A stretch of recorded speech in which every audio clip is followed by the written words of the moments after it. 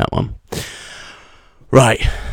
The fucking wire wasn't in properly, which is why there was buzzing happening. So I need to hold the wire in the fucking thing. Jesus Christ. I mean, it was this wire. See, unless I hold it in.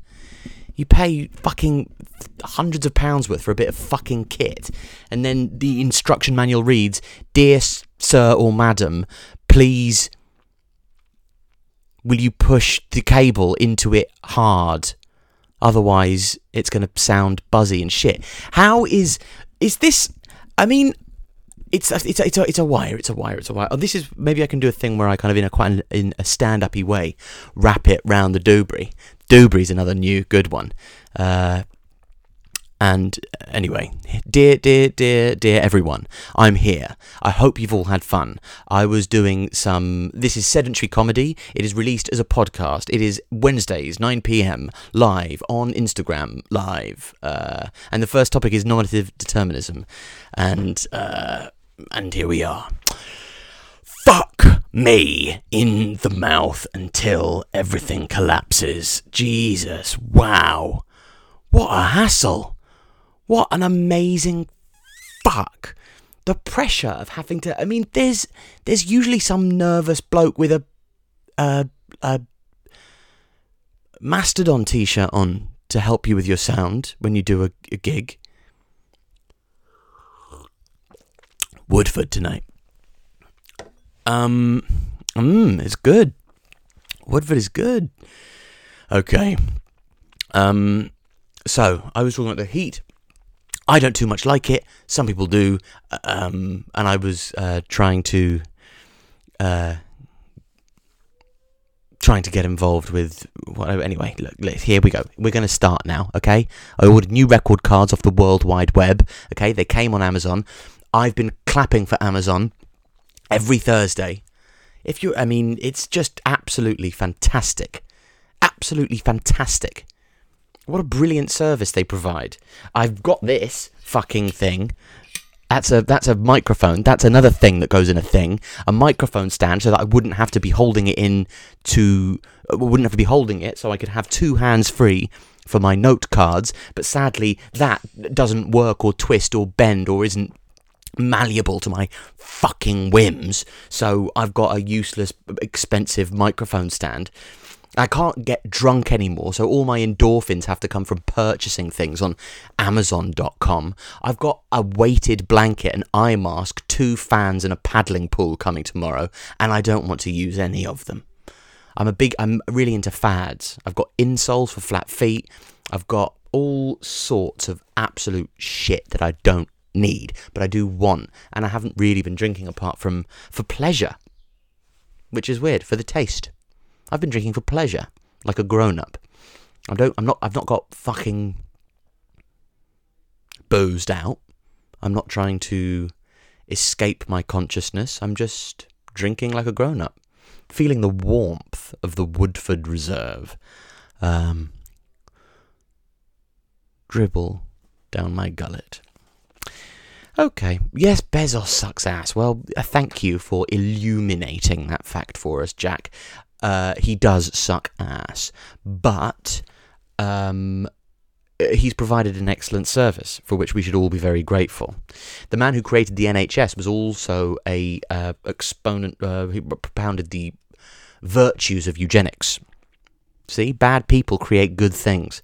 Bezos, the bloke who did the NHS, who wrote it in a in the policy pack when the NHS was first an idea. It's a triumph of marketing, the NHS, because everybody loves the NHS. They don't love hospitals or doctors. They love specifically the NHS. And if it's not the NHS, you can fuck yourself, okay? I broke my leg in Greece, got treated for free. It was all free, and they were very nice. I said, "Taxi, Stefanos," and he went, "Taxi, Alfie," and it was free at the point of use, and I didn't even have to fill a form in. But it's not the NHS. So Stefanos is an unworthy piglet man who I have no time for. Anyway, sedentary comedy. Here we are. We'll probably start a little bit and include some of that high-end Bezos chat that seemingly went so well. Anamora, 89. I'm now drinking like an adult, 89. Yes, if you want to précis the best bits into the comments for me, then you'll save whoever writes my obituary a great deal of time. Make sure you send them off to whichever journal carries my obituary. Imagine the Richmond Guardian. They'll have a rather stirring piece about my untimely demise. There's a great song by Smog called Dress Sexy at My Funeral, and I thought that's what I want. I want everybody to be dressing really sexy at my funeral. I want everybody to be looking their best and wanting to... because I think it'd be a great time to meet somebody. The first topic this week on sedentary comedy, I forgot the name of the thing that I said that I wanted to do, that's what this is nominative determinism. Nominative determinism, for those of you that may not know, is when your name is suggesting or has perhaps been foreboding of characteristics or occupations or things that you carry through later in life. Nominative determinism. Now, I don't quite know specifically what nominative determinism is. I know that, but is it, yes, okay, so Carl Schultz, strongman, has said that Carl means strongman. That could be a joke, and it could be true, but sadly I don't know the origins of these Anglo-Saxon names, perhaps quite as well. I do believe it's probably, but yes, Alfie means king of the elves, I'm led to believe, or king of the gnomes, or something like that. I hope it's king of the elves, and I think it's king of the gnomes. And I believe, but I'm not sure if it's that. I think, isn't it like when you're called like Billy fucking Chessmaster, and you're really good at chess, and everybody goes, oh my god, wow, like you're really good at chess, and you're called Billy fucking Chessmaster. That's like, and then you feel very clever when you go, that's nominative determinism. Or when it's like your name is Judd, and you're a bully, and then everybody goes, well, obviously you're a bully because your name is Judd, and Judd is a bully's name. You're Judd. Big, thick, meaty, bully name, Judd. But then maybe you only think that because there was a sort of a dark bully character in Oklahoma called Judd. And actually, if you think about other Judds that you know, like the snooker player Judd Trump, you go, Judd's actually not that bad. I liked Judd Trump as well. When you think about Donald Trump, you think, oh yeah, he suits the name Trump because he's trumped up. He's like a Trump is a fart. He embodies what a fart is in many different ways, because there's, in the same way, there's a rank suggestion of some substance, but no discernible trace of the substance itself. He is just suggesting of the worst thing that you could imagine, but without actually. He doesn't quite have the wherewithal. He lacks the substance to truly be as evil as the whole shit would be. And sometimes perhaps there's a wet element to his behaviour. He follows through. Maybe that's the wall. The wall is a bit of follow through.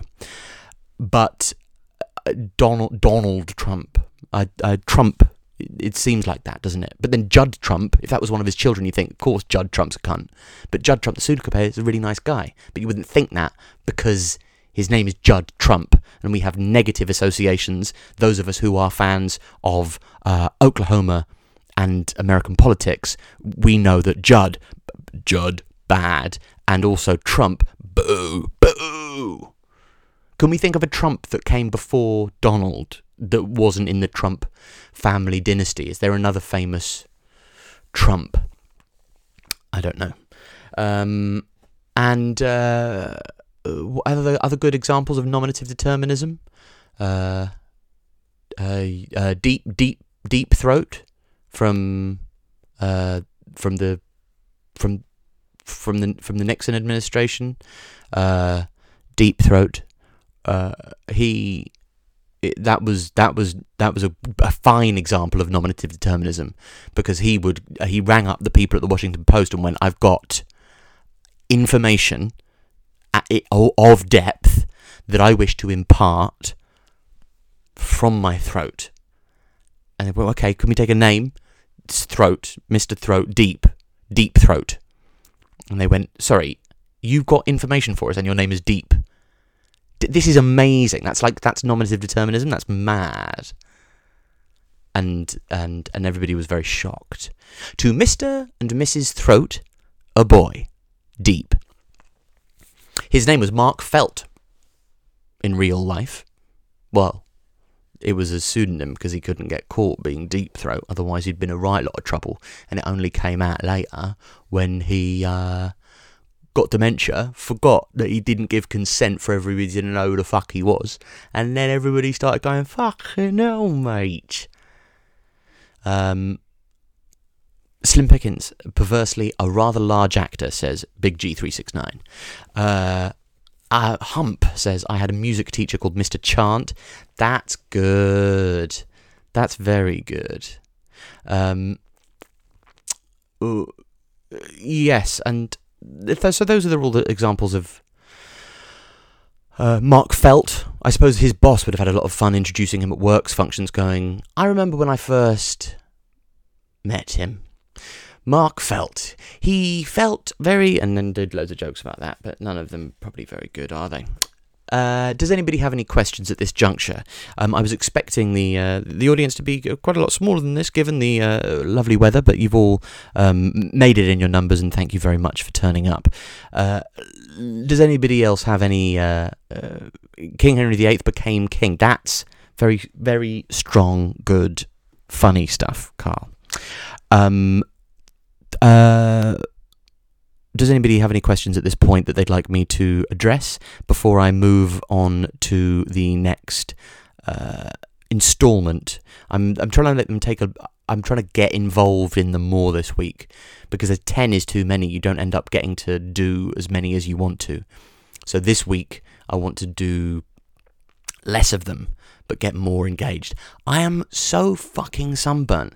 Fucking Leatherface. I'm going to end up like Bruce Springsteen and be wandering around all like a handbag. But I should have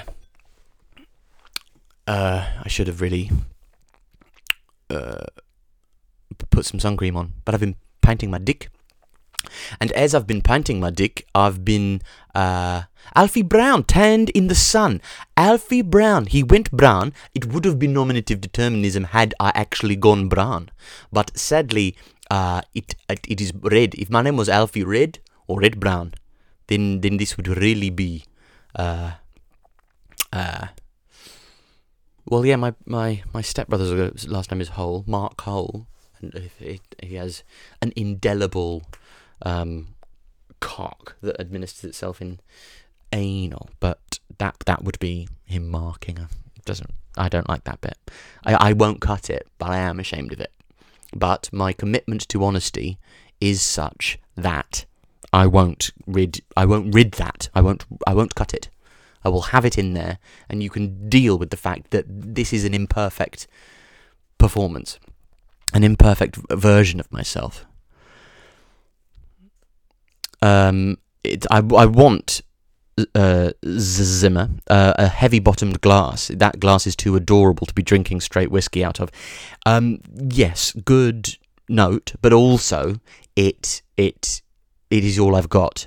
Unless you want to see me drink it. I mean, I actually would like to see me drink it out of a Lego glass, a frozen glass, all sorts of glasses. Here is number 2. What you thought you'd be as a kid versus what you are now. Now, as a child, I thought that I would be an interior designer.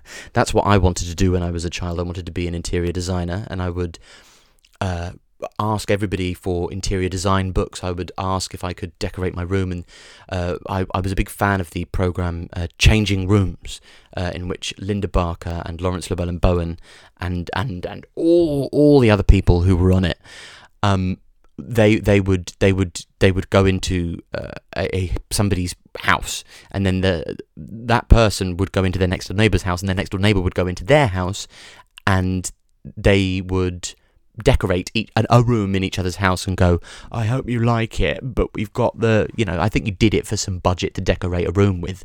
And then Carol Smiley would go, hello, and present it. Very low pressure job for Carol. Carol didn't really have to put her neck on the line in the same way that Linda Barker, Lawrence Llewellyn-Bowen, or any of the other ones, the loads of the other designers that all worked on that program. Of course, we still know who Lawrence Llewellyn-Bowen is because he lies quite coquettishly on sofas sometimes if he's trying to suggest that we should buy this sofa, and then he lies down on the sofa and goes, fuck, look how comfortable this sofa is. Look how comfortable I look on this sofa. Isn't this it's remarkable how comfy I look right now. And then everybody goes, wow, what? Not Claire Sweeney, Carl. Claire fucking Smiley. Claire Sweeney's the fucking lass for them Brookside, who was Jimmy Corkill's daughter. She played Lindsay Corkill. I think it was Lindsay Corkill. I used to love Brookside, owing to a well-placed sense of home in Liverpool. Carol Smiley is very smiley. For fuck's sake! Nominative determinism is going to be the thank you Jenny Skins for Carol Smiley is very smiley. That is going to be the contribution, the topic that runs and permeates the other topics with its persistence, and it's going to rear its head, because once you're looking for them, you're not going to stop seeing them or hearing them, seeing them with your ears, hearing. What you thought you'd be? Yes, I thought I'd be an interior designer, and I would look at. Everybody was very excited. Everybody in my family who was rooting for me to be gay also was very much rooting for me to be an interior designer, as if there was some sort of relationship between the two things. Heavens knows where they got that idea. But I also thought I was going to be gay, because everybody thought I was gay, so I trusted them. But I'm a very trusting person. So when everybody said, you're gay, I went, yes. Well, I suppose you'd have no reason to lie about that, would you? So I suppose I must be.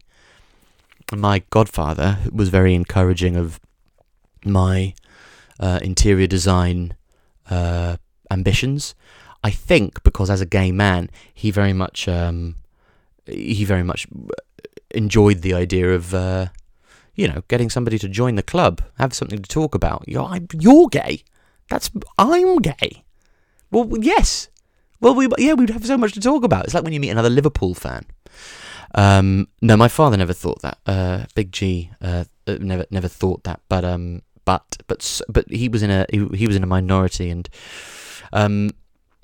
famously, dads. I'm not saying that you wouldn't have liked it, but dads tend not to like their sons being gay in the same way that mums don't like their daughters. It's a generalisation, but it's also been true loads of times in the personal experience of my life. And I suppose it is only because that the father wants to be the closest male in his son's life, and mother wants to be the closest woman in the daughter's life. So when also like you go, oh no, what about grandkids? Which isn't a problem anymore because it's new times. It's new times. Although we can't adopt anymore because it involves too much. You can't socially, you can't adopt at the age of lockdown, can you? So the only way to get a kid nowadays is to fucking fuck it up someone in the old-fashioned way. You can't give it to somebody, because what if when giving them your child, this beautiful gay couple that's been pining after a child for so long, you in turn dump your viral load on them? Oh my god, it's a beautiful 8-pound viral load. No. So, or you could just get, I suppose if you could just, like when you have to drink something you don't want to drink, you could just fuck a anyway, I don't know how. I don't know. But I also feel like I'm getting into the sort of territory that might, on the internet, land me in a bad place. But I thought I sort of thought I must be. But then, why do I want to? I had a sibilant S when I was a teenager, and that meant that I spoke in exactly the same way. I just had a sibilant S, and I had to just learn to lose the sibilant S because it was making everybody think, and I didn't mind that. The only problem was that I loved everybody's tits. So at the same time of going, God, I'm gay. It's so weird that I want to see everyone's tits all the time. I must learn to communicate that better. Because it's all about communication. I was very ahead of my time in that way. It's all about communication, and if you just communicate to somebody that hello, lovely to meet you. I would adore to see both of your breasts, and I'm communicating that to you. And I don't worry. Either way, it's fine. I just thought at that time I would have been speaking like that. I just thought I'd love to see them. You'd probably have a better chance. I got invited to a lot of slumber parties with girls who would sort of think I was so funny and wouldn't mind getting undressed in front of me before bedtime. So strong was their assumption that I was a gay man, but didn't know that I'd go into the bathroom and rub one out over the sight of Millie in her bra. What a time to! It was like It was like that sort of thing where you're in the girls' changing room, you're in the peephole through the thing. Apart from I was just there. What an amazing time that was. It wasn't worth it to not, because then I'd go, oh my God, I'm so lucky. The other men don't know what they're missing. I'm getting to see all these girls change. And then, like, I would tell people, and then other people would have sex with these girls. And I'd go, no, that's better. That is better, actually. And latterly, I lost the sibilant S and a stone, and I don't know which one was more helpful to me in the in my courtships, but in a combo, they certainly meant that I saw better numbers in 16, 17 than I did 15.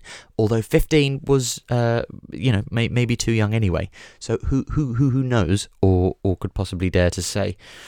I remember once when I was a young boy, I would, whenever my parents went out, I would read the Argos catalogue, and I would decide when I was an adult what sort of iron or appliance I would buy were I an adult.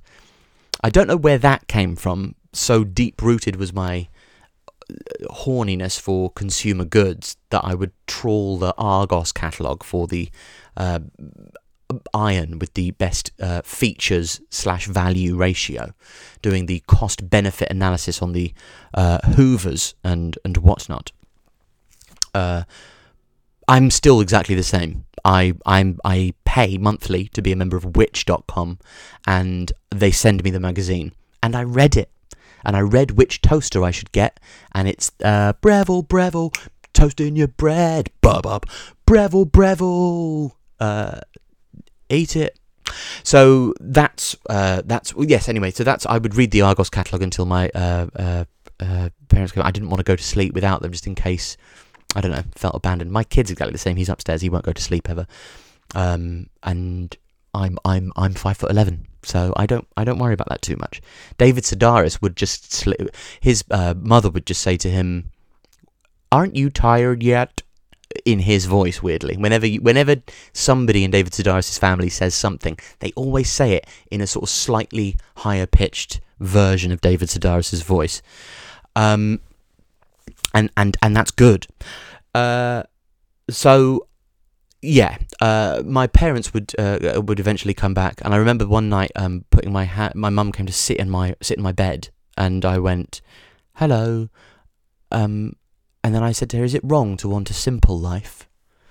And I do remember it a little bit. And I said to her, "I just want to be a teacher or something. I don't want to," because I saw my mum like doing voiceovers, and people were quite impressed with her a lot of the time.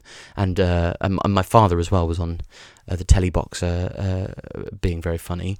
And I sort of went, I'd like to not be watching The Last Dance and seeing Michael Jordan's children suffering suffering and not suffering, but they're not.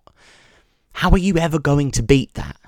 Oh, the best, not just the best basketball player of all time, but arguably the best sports person, the best anybody has ever been at a job. That's how good he was at that job. The other thing I don't understand about basketball, to take a little detour from this one, is how come every tennis player that you see is sort of trained to be so good at tennis that they become almost developmentally disabled in a sort of social capacity, but the basketball players are just, yeah, I love b-ball, have a few beers, and football players, a lot of them feel quite normal. Some, like John Henderson, has a lovely glass of orange juice after training, and yeah, well, the lads had a great game, and they're really they seem, despite that accent and his tongue being too big for his mouth, they seem like normal and good people. So what I want to know is why tennis players are so incredibly, like, why to be good at tennis do you have to have had parents that will hate you into your talent? They will, like, just a that's Miguel Delaney in The Independent wrote an article saying, is it really going to be bad that that coaches are now going to take on this attitude that Michael Jordan had, where he bullied his teammates into being better?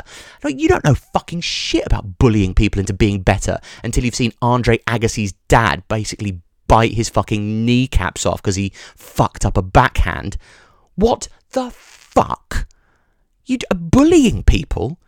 These little tiny children who are enslaved rackets stitched into their palm.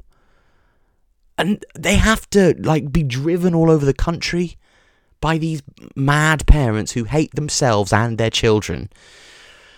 And yes, I suppose Tom Gray has said money. Tennis is for people, or for money people. For people who want money or for people who have money. Because I think it's for people, Formula One is for people that have money. And I think, I'm going to imagine if you're one of those parents who spends their entire kind of waking life fucking smacking your kid about and cajoling them out of any love for you, but into a talent for your chosen destination for them. And they end up, you buy them a fucking car. I remember my dad's fucking face when I told him the price for a saxophone that I wanted to learn. You want to learn a fucking saxophone? Can't you learn a cheaper instrument? You want me to buy you a car, you little boy? Apart from it's not the little, it's the dad that's, or the mum that is cajoling them into this life of torment. That's why Formula One drivers are all so weird. So what I wanted to be when I was a boy. These are all just jumping off points, really. I think I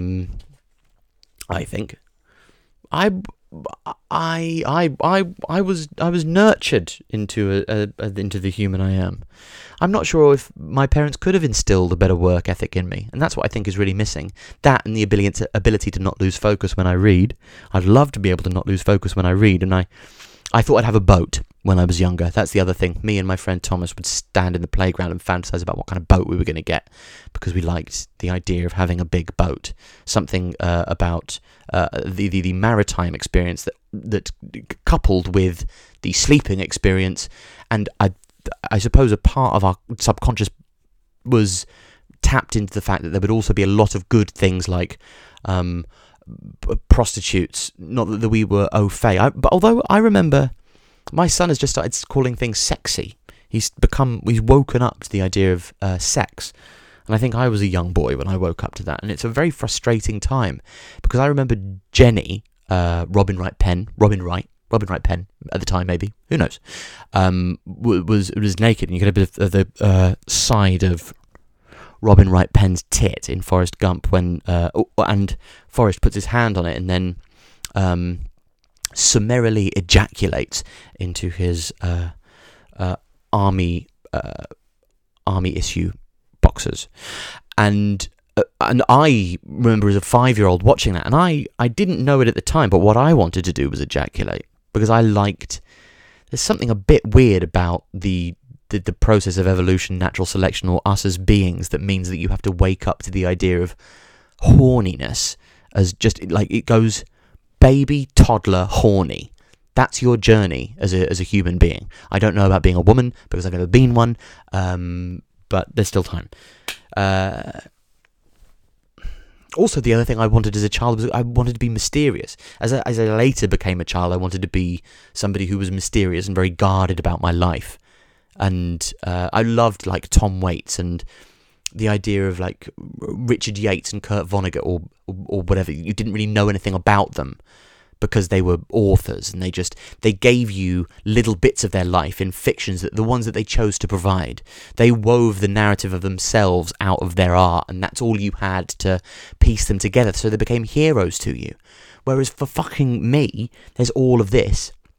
There's our Instagram lives, and I can't turn around and spit without Jesse taking a candid snap of me that I then have to put online to satiate all the people who very diligently and brilliantly work with me on my career, and because content and things like exposing yourself and what you do is important.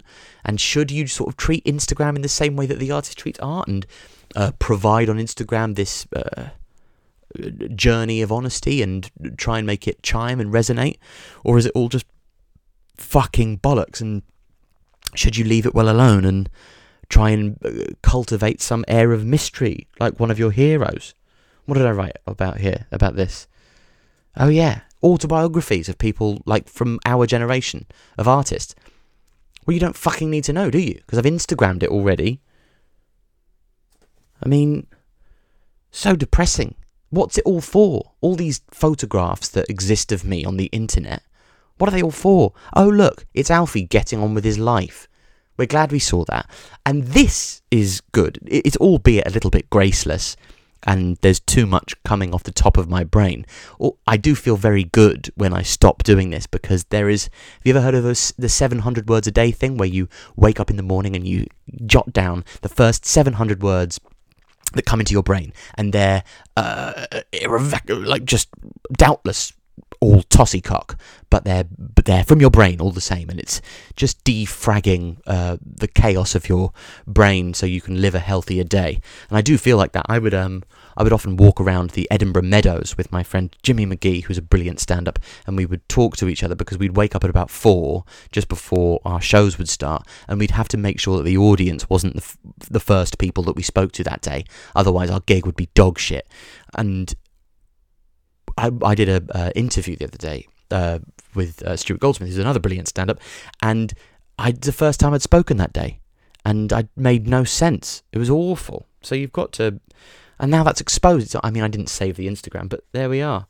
Anyway, I'm just sort of... I'm where what I am now. Would I have been happy with that? I remember once I was with my dad in a cafe, and I saw... Are we back? Great, we're back. And I saw somebody walk past with one trouser leg up and one trouser leg down. And I said to my dad, "Oh, look, a Mason." And he went, "That's good. That's good. That's funny. If you were a stand-up and they walked into the room..." I was about 8 years old. If you were a stand-up and they walked into the room, you could say that and you'd get a laugh.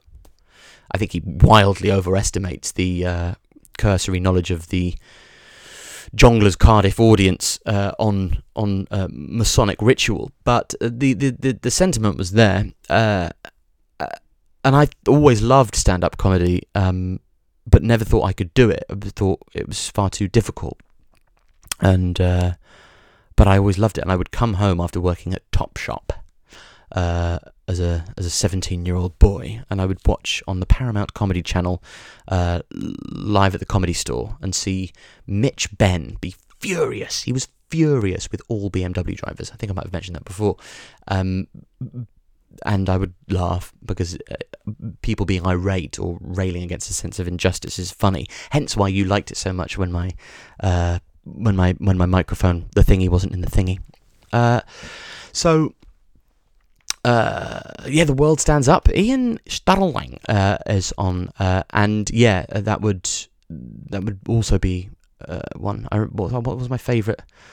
I remember seeing Jack Whitehall on The World Stands Up for the first time, and it was just after because when Jack Whitehall first came on the scene as an 18-year-old, he was very laconic and would just do jokes like this underneath, like all the jokes would just come out of his nose onto the microphone, and he would look pissed off and devastated to be there. And then all of his agents went, listen, Jack, love that, but why not do something that will be entertaining over an hour? Or he decided, the spider in the bath bit, I'm not afraid of spiders. I'm not homophobic. Well, I suppose I'm homophobic in the same way I'm arachnophobic. I'm not afraid of spiders. I'm not afraid of gays. But I would scream if I saw one in my bath. That's Jack Whitehall's, I think, one of his first ever jokes. And I used to watch that joke as a 19-year-old when he was 18. And I used to be absolutely furious at the traction he was getting in the industry. And such a large and humongous portion of jealousy existing so early in my life really helped me to feel very little jealousy in later times. I feel a sense of great injustice sometimes, but never jealousy. So there you go. And then, yes, sorry, to end that bit. So I thought I could never do stand up, and then I went after I finished work at Topshop. I went to go and see a Laughing Horse gig in Soho, and then I thought, oh no, I could do that. So I started. So thank you, everybody who was on at that night. Now, topic number 3, the IRA. This is the bit that I was avoiding, and I've gone down to 6 topics so that I could engage fully in them. But sadly, I've already done 45 minutes, and it's not going to let me do an whole hour. So the IRA. The angle that I chose to go on for the IRA is it must be very hard for them to recruit now if they're looking for new members. I can't imagine too many Zoomers lining up to get involved in the IRA, because Zoomers, they love themselves more than they love Ireland. It's like loving Ireland was a pre-Instagram thing, or loving your country, let's say, just to we don't irritate any of these nationalist fucks, but nationalist in a good way, because it's not England. So it is different. I don't know how. But I can't imagine, like, they want to join the army and fucking, like, they want to join the army and kill people because they love Ireland that much. I want Ireland to be all as one and one for all, and it's all to be a united Ireland. This much, you really, I believe you. But I can't imagine. If it was up to me, I'd be very like customer service about it. You know, when you like see somebody get really annoyed at somebody who works on the checkout at Sainsbury's, like, what do you fucking mean I've got to pay for the bag? And then the person on the checkout goes, if it was up to me, I'd let you have several for free. But what I'm essentially letting you know right now is that you can fuck off, because I obviously didn't make the choice to price the bags, did I? You fucking turd. So that's how I'd go about it. Like, and whenever I've gigged in Ireland, I've always come on stage and gone, hello, everybody. FYI, none of the things that you're angry at me for were my choice. Just to let you know, I'm representative of things that you hold very, very dear to your source of your sole source of hate. But I personally would have just let you have it. I just think, have the North. I would never have had any of it. I didn't want any of Ireland ever. It's beautiful, but I can visit it because the flights are very cheap. Now, there's no need for me to possess you wholly anymore. I just think you take that, you deal with it, because I think you've done, spell the leader of the country. I don't want you to spell it like that anymore, but that's just me. You can if you want to. I can't imagine if England suddenly became not a thing anymore that I would really give that much of a shit about it. If the Prime Minister said, it's all Wales now, the whole thing is Wales, I would go, okay, can I have chocolate? Can I still have chocolate? Yeah, you can still have chocolate, loads of chocolate. Great, well, we're Wales. That's fine. I understand that, a sense of heritage and tradition isn't born. I don't care about England, really. I don't feel English or feel anything, really. I don't there's a lot of morality attached to what you do and don't feel about nativist instincts. I don't have any. I feel like I have an allegiance to the England cricket team, but most of them are South African. That's the English thing that I love is the England cricket team, and most of them not from England. The only ones from England are the brown blokes. So, and they're the ones who the cricket fans in Billericay go, fucking English, you fucking kidding me? Fucking Ravinder Bopara? Sound like a fucking English name to me, does it? You fucking cunt. I don't know if that's a thing. Anyway, but